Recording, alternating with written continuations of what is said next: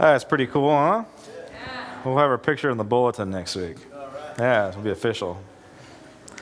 Okay, a couple more announcements. We have Fall into Fun coming up in a couple of weeks. So I wanted to plug this one myself because it's always been my baby, and I want your candy. So, we need lots of candy to make it happen. So you can't come to church next week without a bag of candy. You may forget your Bible. Because you forgot your Bible anyway, didn't you? Yes. But do not forget a bag of candy, or I don't know, I'll shame you or something. We need some. And also, you guys are more than welcome to get your little smartphones out, or your dumb phone, or whatever it is to you. And you guys can check in, do the social media thing. But there's also a Fall into Fun event that I need your help on inviting the community. And if you're like an introvert and antisocial like I am, just invite them with an email. It's that simple. Or invite them with the Facebook event thing. So we just need your help getting the word out, and it's going to be a great event. This is an outreach that we do. This is the way that we serve our community. This is how we serve families, is through Living Nativity. And so it gets us geared up. So we're going to ticket it this year, not because we have to ticket it, but it's a free ticket, so all the little game booths are all going to be free. We are going to charge, I think, for pony rides because prices are going up, right? And so we just need to be able to cover our costs this year specifically. And so we're going to charge for pony rides and, I don't know, maybe the dunk tank thing, things like that. So don't freak out. Just please don't freak out. There's a method to the madness. We want to get people, used to kind of signing up for stuff, right? And the main idea is for Nativity. We want to get them used to signing up through the Eventbrite thing, because when Nativity comes, we have to segment the times, or we're going to have a huge train wreck. I mean, it was great last year, but the line went from the entrance all the way up Andrew Drive into Claremont Boulevard. Yep. And so that was like a specific time, right? But then like at 9:00 there was like 5 people. So what we're going to do, I'm just trying to train the people to get the event thing going, so that way we can, have people sign up for specific times during Nativity.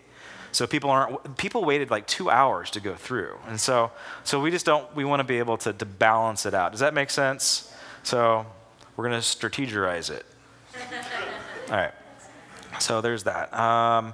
And then, I think that's it. I think I'll stop. All right, let's pray. God, thank you so much for this incredible day. And I pray right now that you will continue just to pull us into relationship with you, the ability to talk with you on a real level. God, I pray that as we begin to mature, that we will pray our tears and pray our fears and pray our anger. God, I pray that it will be vented in a healthy way, so that we can just continue to not only be successful in our lives, but God, we will be that follower of Christ that you've designed us to be, that you've foreseen, that you've knitted together. And so we pray this in your name, Lord Jesus. Give us wisdom and insight into your word this morning. Amen. All right, so we're doing a little mini-series on Psalms, and it's basically coming out of my desire to have a better prayer life. And we have, there's different seasons in spiritual life, right? We just kind of go through different types of modes, and sometimes you're on fire for God, sometimes you're not, sometimes you're a bookworm, sometimes you're just like all you want to do is worship. So, and those are all okay. I know that for me in my own personal life, prayer needs to be kicked up, because I noticed myself whining a lot to God, and just going through the motions, right? It's like if I had a rosary, I'd be clicking off rosary beads, right? No, I mean, and there's nothing wrong with rosaries. And my personality needs some structure. So I'm not saying that that's necessarily a bad thing. But what I do notice is that, okay, I've lost a bit of a personal connection with God. This is specifically hard for guys. It's actually harder for guys to pray than it is for gals. And what guys need to do is you just need to be able to have an honest conversation with God. Amen. You need to talk to him like you would talk to, your dad or a buddy or somebody. It needs to be real. And so this is kind of the area that we're going into. Last week we talked about the emotions of sadness and grief. The Psalms are very real. They're very raw. They're extremely emotional. They make you cringe at times when you read them. And last week we looked at the idea, okay, like our church and personally, and then the thing with Oregon, like we're processing grief, right? It's like, oh, this is sad stuff. And the two fears or the two dangers or the two extremes that we could have is like you just bury your emotions altogether. You don't cry. You're not sad. You don't grieve properly. Your impulse is just to bury the emotion and forget about it. And we all know that that's not healthy, right? That will eat you up on the inside. Now, on the other extreme is like you just let the emotions control you. What would happen if you did what the secular world says to do, that all emotions are good, all emotions are valid, and therefore they control you. So you just let this sadness control your life, right? That would be depressing. Yeah. And we have it, right? We have it. And so there's a better way. There's a third way. And that's what David discovered. He was able to pray. He was able to take his grief and his sadness into the presence of God and pray it through. He was able to take his fears, which we're going to talk about today, and pray them through. He was taking his anger into the presence of God and pray it through. He didn't bury it, and he wasn't controlled by it either. He learned this secret. He strengthened himself in the Lord, and that's what we're after. All right, so it is said that one of the most primal emotions we have as human beings is fear. Like that's like right up there. It trumps doubt, it trumps excitement, it trumps even sadness and grief. The first emotion that we experience as a human, arguably, is fear. Just think about being a baby inside of your mom's tummy. Everything is nice and warm, and you're well fed, and everything is, the sounds aren't sharp, and it's just a really comfortable place. And then one day your world is changed in an instant by this incredible force of violence, and you are born. I mean, the reason why we don't remember our births is because we'd all be suffering from post-traumatic stress syndrome. For real, right? Just think about how dramatic that was. And you come out, and all of a sudden, you go from warmth and being well-fed, and then also you got bright lights, and you got people busy and looking at you and picking you up upside down and hitting you and sticking their fingers in your mouth. And it's cold. What's the emotion the babies emote? It's fear, right? It's not doubt. It's not grief. It's not, that's the only thing they've got going for them right now is they're scared. There's fear there. So, is fear good or bad? Yes. Now, there's a lot of thought, there's a lot of teachings going out in the Christian community, specifically the charismatic teachings right now. They're completely valid, they're 100% true, but they will say that fear is bad, and yes, it is. But fear is also good. Like we were built to have fear in our lives.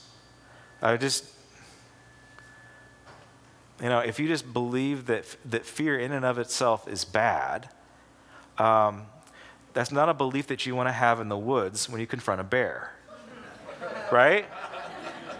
The Lord says not to fear. I read the bumper sticker, fear not. That bear will eat you.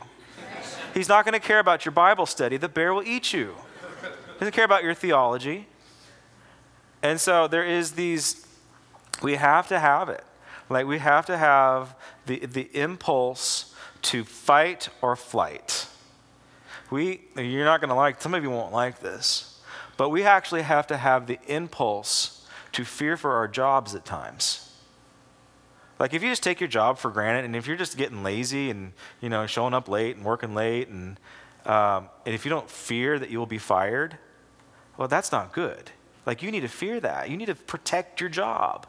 Some of us need to fight for our jobs. That's how God wired us. So to say that all fear is evil is not accurate. Now, when we read through the Bible, we see, all right, well, perfect love casts out all fear. Thus saith the Lord, right? 1 John 4. So we have that scripture, which is very powerful and it's very true, but we get confused.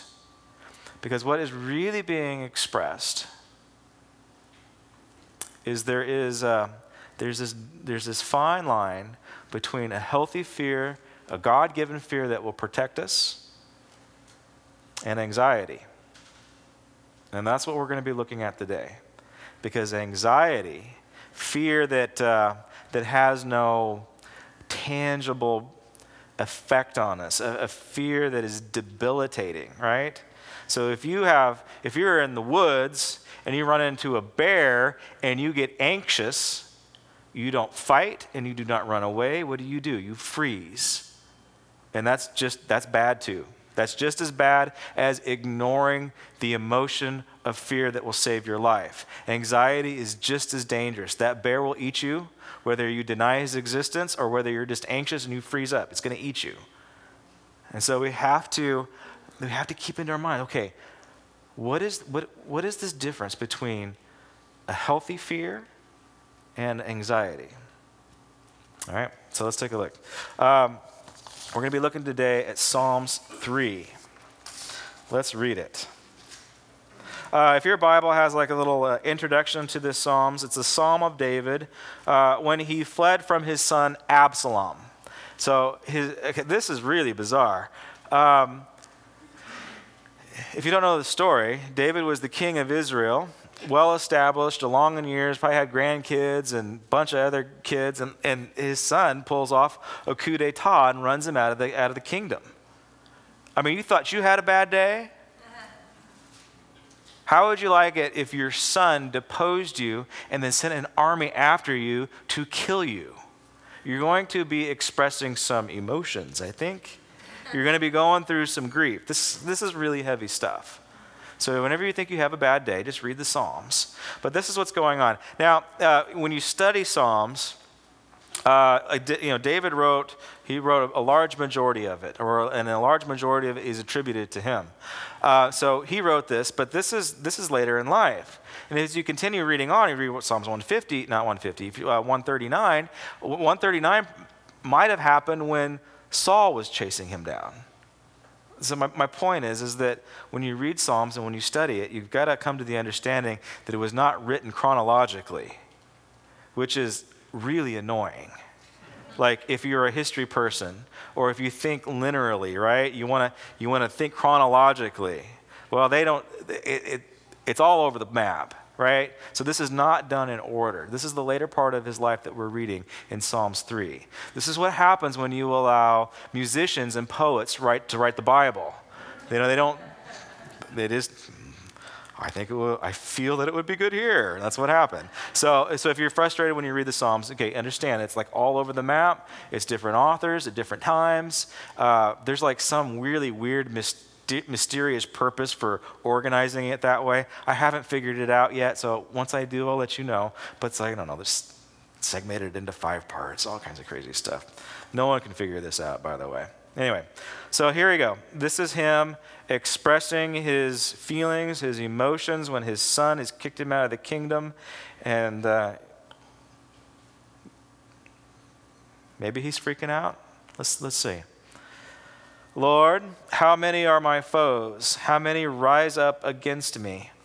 Many are saying of me, God will not deliver him.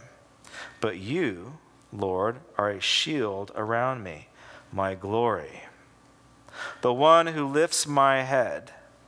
I call out to the Lord, and he answers me from his holy mountain. I lie down and sleep. I wake again because the Lord sustains me. I will not fear, though tens of thousands assail me on every side. Arise, Lord, deliver me, my God. Strike all my enemies on the jaw, break the teeth of the wicked, for from the Lord comes deliverance. May your blessings be on your people. All right, this is huge. This is what he does Now, some of the Psalms are called laments, like, it's David crying about something, right? There's a lot of whining going on, but it is the way I read this, my interpretation of this is that there's actually a lot of confidence and a lot of strength in this one. Like, this is not David's first rodeo. This is not the first time somebody has kicked him out and is hunting him down like a dog and wants to kill him. He's experienced this once before. And when he emotes it, when he explains it in the other Psalms, like when Saul's chasing him down and has him hiding in a cave, there's a lot more whining going on. I'm not trying to diminish the pain, because it is his son this time that is stabbing him in the back. But he has learned some secrets in his life to where he's strengthened himself in the Lord. And there's only a very small portion at the very beginning that says, my enemies are assailing me, Lord. How many are my foes? They're saying bad things about me. And he moves right into, but you are my shield. You are the lifter of my head. You are my glory. So he begins to identify immediately. He changes the way he thinks. He gets his emotions out. This is what I'm going through, but you've done these things. All right. You guys get it? Now, there's two different levels of fear that David experiences right here at this moment. So we talked about the fear that you need to have that will save your life. He's experiencing this. He is in a fight or flight mode. Right now, he's fleeing. He's running away because he wants to save his life. So fear has motivated him out of the kingdom and into hiding because he doesn't want his son to kill him. So he's motivating out of that self-preservation mode, which is great, right? So we see that. How many are my enemies? I got to get out of here. But the other part is that he's also working through not only a survival fear, but an anxiety fear. And this is one that we deal with. Maybe somebody's not trying to kill you yet, but we do experience this second force of fear, which is just say, like in your mind, so fear/anxiety. And there is no tangible, concrete force that is the threat. The threat is abstract. Because what does he say? He says, my enemies are saying bad things about me. Let's look at it again real quick. It's verse 2. Many are saying of me, God will not deliver him. Right? So that's what people are saying. So the fear is based in that anxiety of people are saying, God will not deliver him this time. Interesting, huh? I mean, why? Well, it's because it's legitimate. Like David hasn't been a good ruler.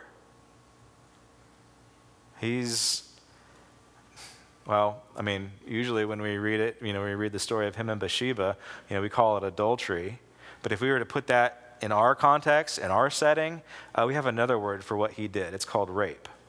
So he's a rapist because he forced himself on another person. That's our definition, right? And he's a murderer. And clearly he's a bad father because his son is trying to kill him. And he's lost his title of being king.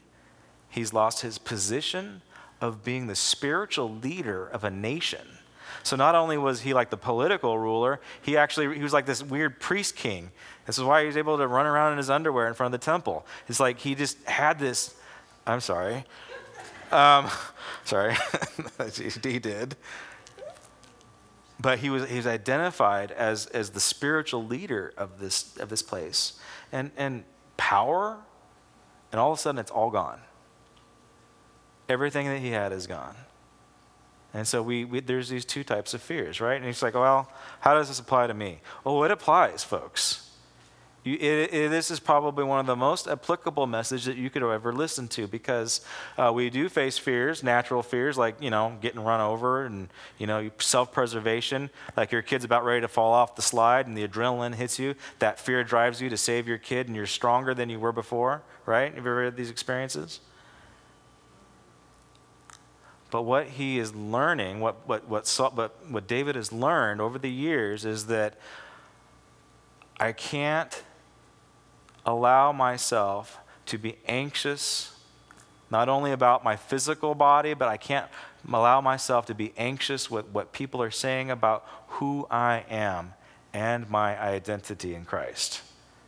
Everything was taken away from him.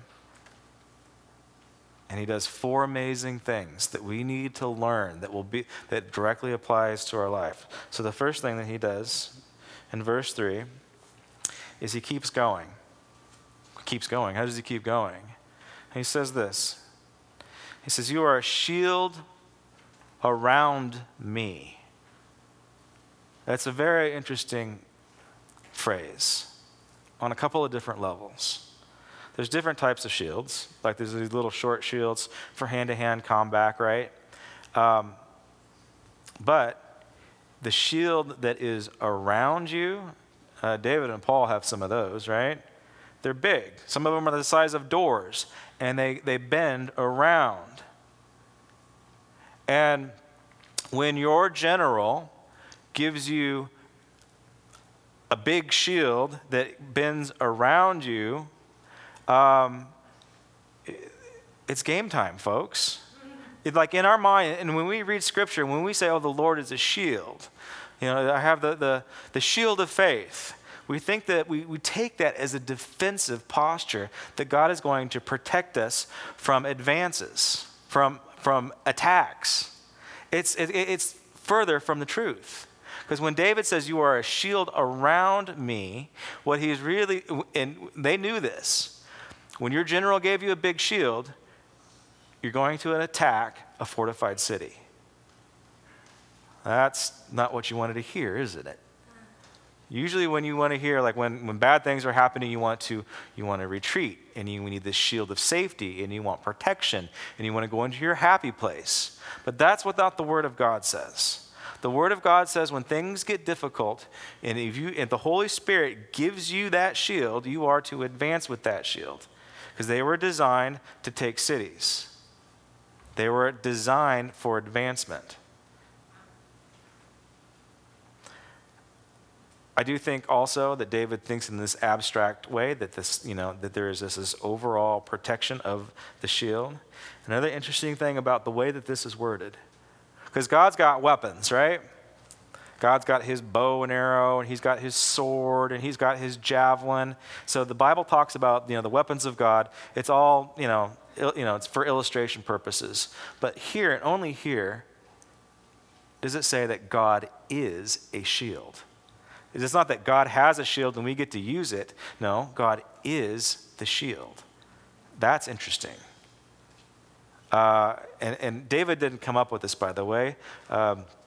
Abraham came up with it, or he understood this truth back in Genesis 15. He said the same exact thing. "You are my shield." It's not that you shield me, you are my shield. So we need to begin to think about that in that way. God is the shield. God has weapons, but God is the shield for us. And so this is difficult, folks, because when we are in difficult situations, when we have this impulse of fear, God does not want us to retreat.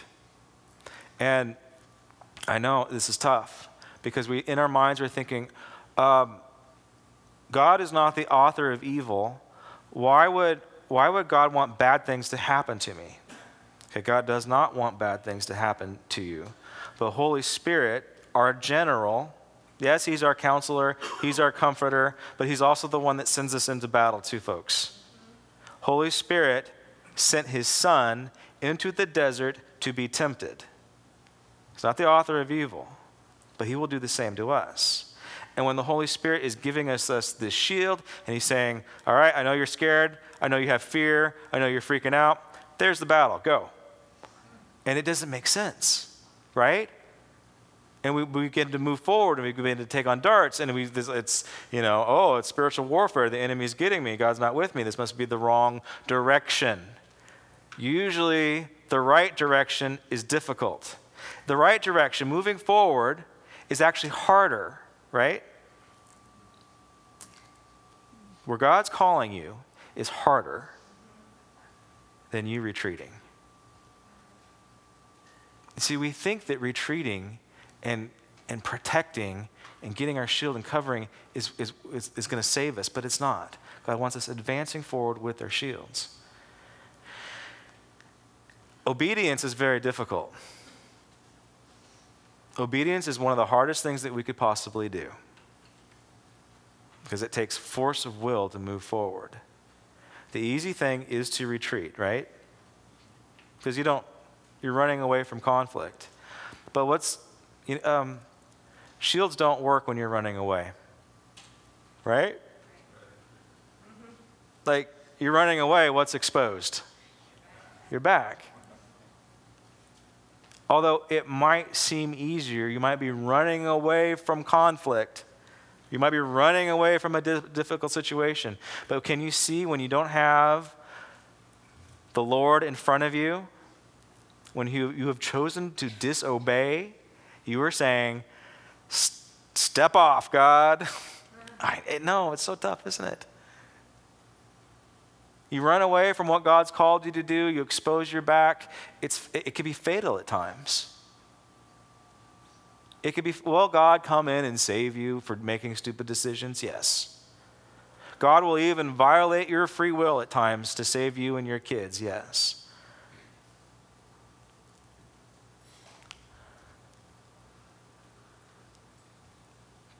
Honestly, it depends on how spiritually mature you deem yourself. If you deem yourself to be spiritually mature and, I'm not a spiritual infant anymore and I'm tired of milk and I want to eat meat. And if you turn tail and run and expose your back and you're saying, God, I don't want you to protect me.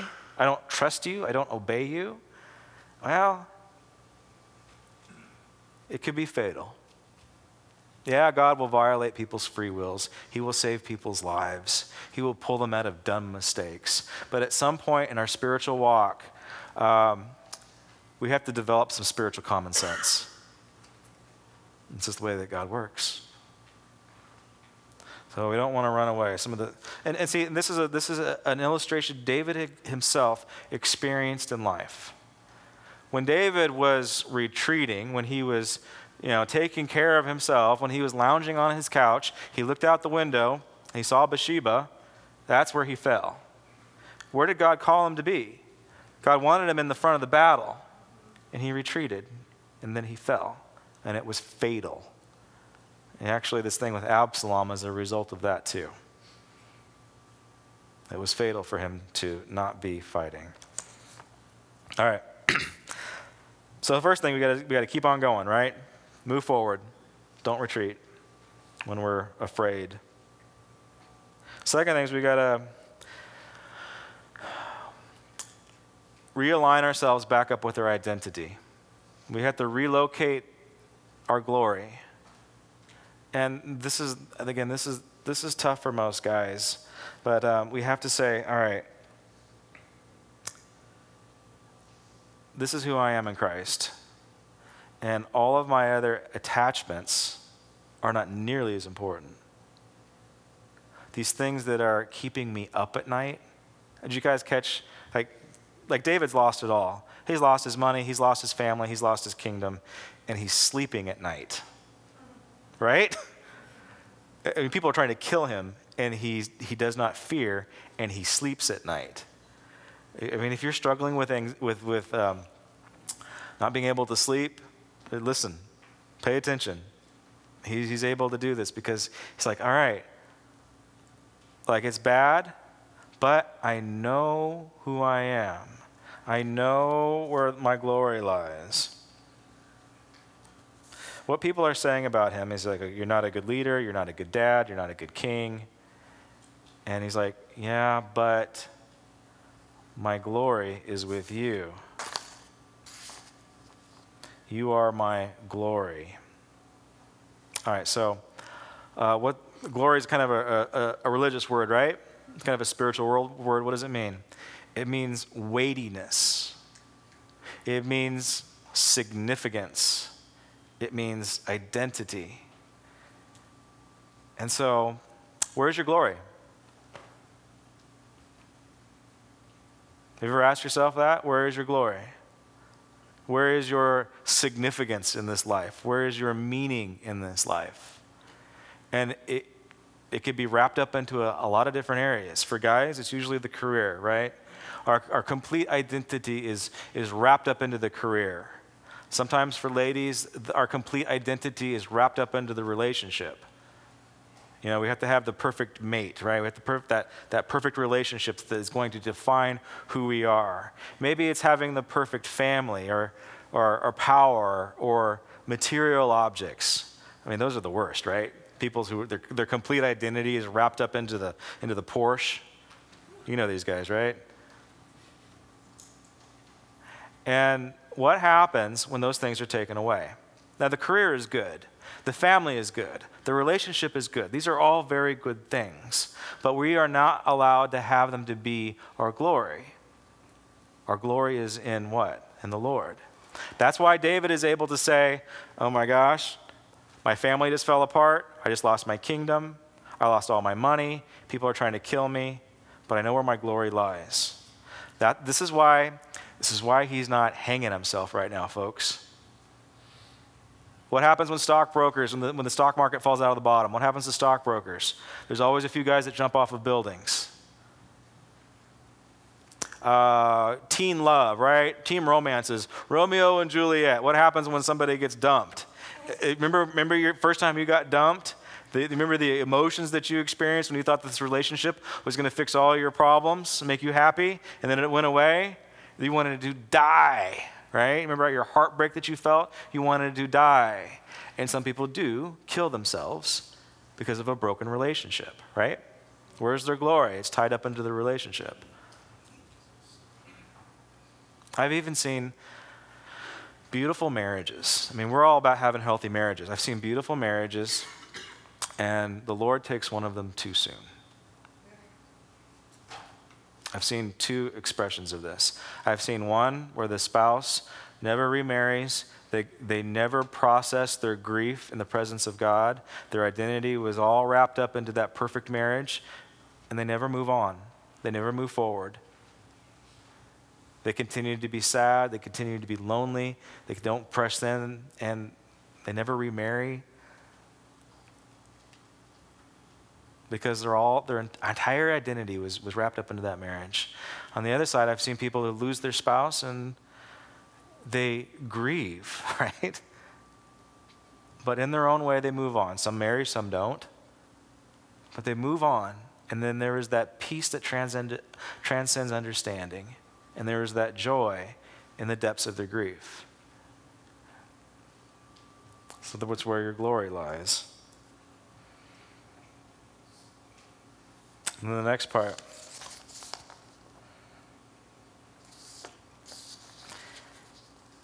The way that David is able to sleep at night. And I think we need to get this one. Because you ever feel like guilty and sad and ashamed of things you've done? Like you just really feel like, I've blown it so many times, there's no way that God's going to trust me or have confidence in me. Ever feel this way? I mean, everybody does, really. And the insecure feelings that we have about ourselves because we've blown it is another form of anxiety. It's fear. Now, if David was around today, I would throw him under the bus in a second. And if I was around in ancient times, I would probably be listening to Absalom. I would be saying, you're absolutely right. David is not fit for leadership. He's a rapist and he's a murderer and he's a bad dad, he's a bad leader. I had two friends this year, two pastor friends of mine that had an affair. And I was just like, you know what? They're not fit to be pastors. Hey, there's no, because then there's okay, well, we just need to work on restoration and restoring them back into their flock. I'm like, no. Like, where's the character in this? Where's the consequences in this? Man, it's a really good thing I'm not God. Maybe God could use me as a consultant, and I can tell him how to deal with people. Frankly, I probably wouldn't change my convictions, but that's not what God does with David. I mean, he's blown it, right? He's a bad leader. He's a scallywag. That's Greek for a jerk. And here's what happens. He says, "You, Lord, are the lifter of my head." Like when your head is held high, what is that? It's confidence. It's pride. You don't have shame. You're confident. You're walking. You're carrying a good pride around you, and it's okay to be confident in who you are, to hold your head high. But David does not lift his own head. The Lord lifts his head. God is proud of him. God is confident in him, and he's able to see it. Most of us don't see it. You know that? Most of us don't see it. Most of us don't think that God is proud of us or confident in us because we've blown it too many times. And but look, if God is willing to do it with David, he's willing to do it with you. So he's the lifter of our heads. He's going to restore our confidence back into us. No matter what we've done. I know. He's in the restoration process. And at the end of Psalms 3, David expresses where his heart really is. Because he says, and for the people, Lord. I don't know if you've caught that. So he's able to sleep at night, but he has a concern about the people.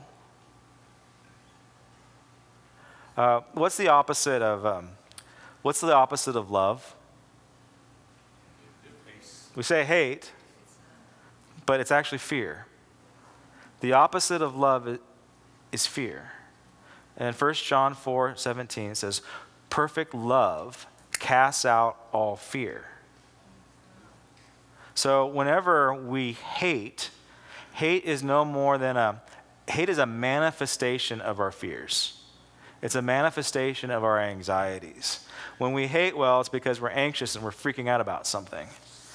Let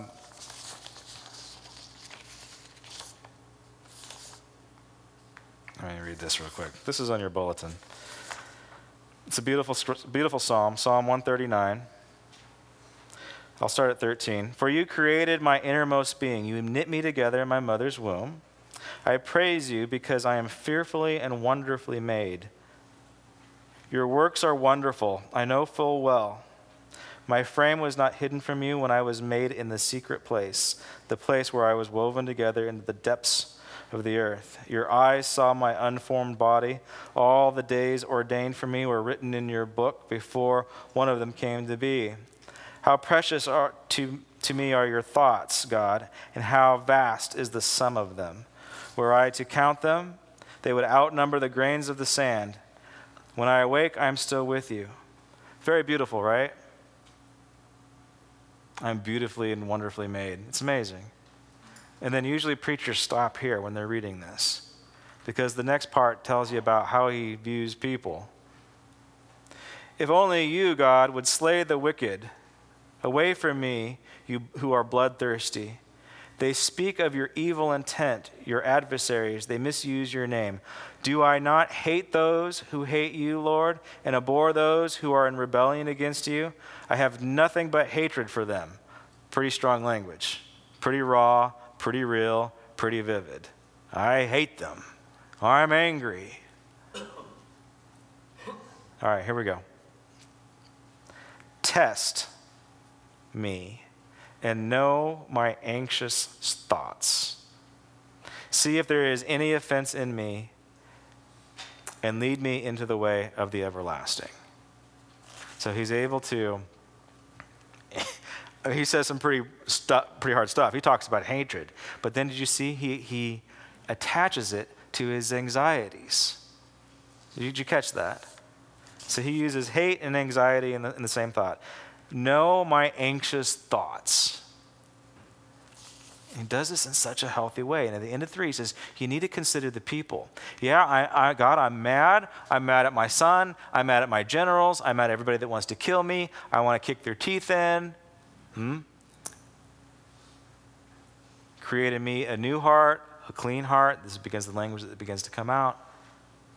And it is for your people, God. Because David knows that he cannot love unless he is in community and with the people. This is important. Fear, anxiety, is self-centeredness. I know we all have problems, and you might have some legitimate things to be worried about and to freaking out about, but if you're just all consumed about being anxious and losing sleep over your own specific problems, then you're selfish. David sees this. David's got some real problems, right? He's got real life, heavy problems. They're attacking his identity and they're attacking his life. And he says, God, I love people. How do we do that? That shows us that he's not so self-centered. Love is not selfish. Love gives. And he's able to do that in a very specific way. And then the last point is that we need to be able to see a substitute when we're in fear. Remember we said that, God is the shield, right? God is the shield. And what do shields take?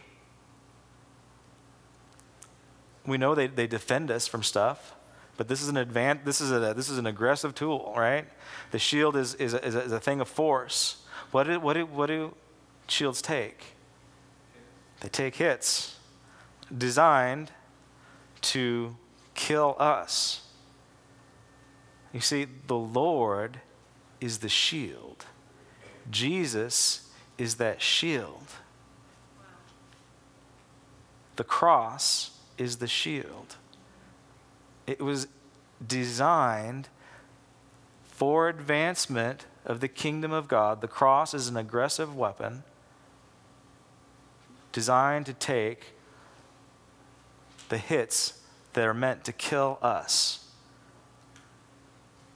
Jesus took the wounds that we deserved. And he says something else very interesting. He says, I call unto the Lord, and he answers me from his holy mountain, also known as Zion. And in Zion, well, we got the word of God, but also in Zion, the temple is built, and inside the temple, sacrifices are taking place for the forgiveness of our sins.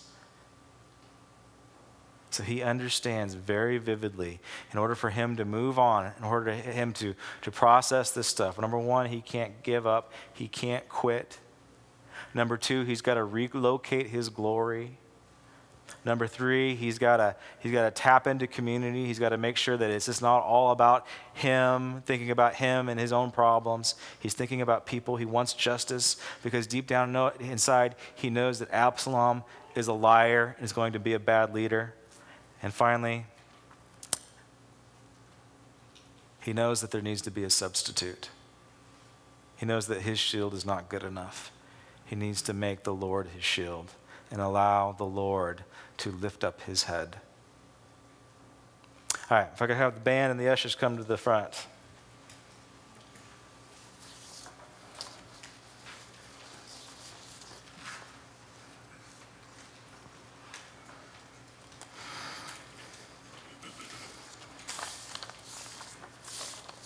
All right. Tell you what, let's stand. And bow your head, close your eyes.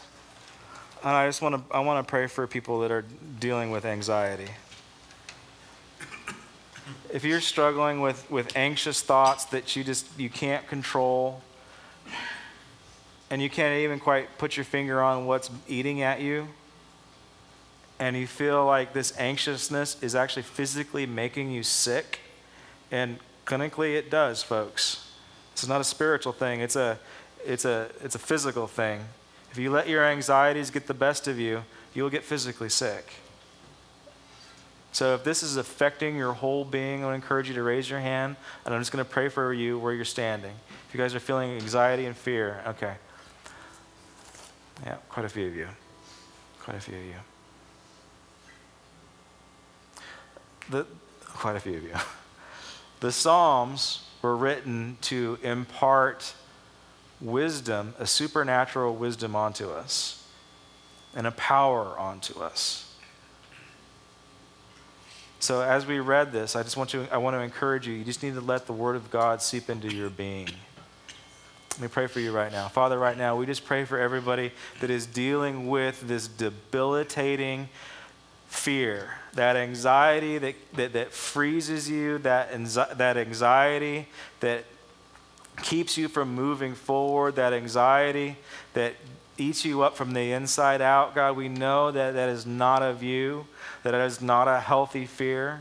God, right now, I just pray right now we will put our trust and our faith in you. Your word says to fear the Lord, God. We know that we will have to fear something. So, God, we put our trust and our faith and our fear in you, God. I pray right now that you will give our people here the ability to process and to pray their anxieties out in your presence, God. We say no more. No more will our fears dictate and rule our lives. No more will we be mastered by our fears. But we will be able to put them in their proper place at the feet of God. And we will be able to pray our anger and our disappointment. But we will be able to have the tools that David had that said, "But the Lord says, I am a son of God." But the Lord says to move forward and don't retreat. The Lord says that you are my mighty shield. The Lord says, you are the lifter of my head. So we identify right now with these truths, God. May they be imparted onto us in a supernatural way. Bless this offering, Lord Jesus.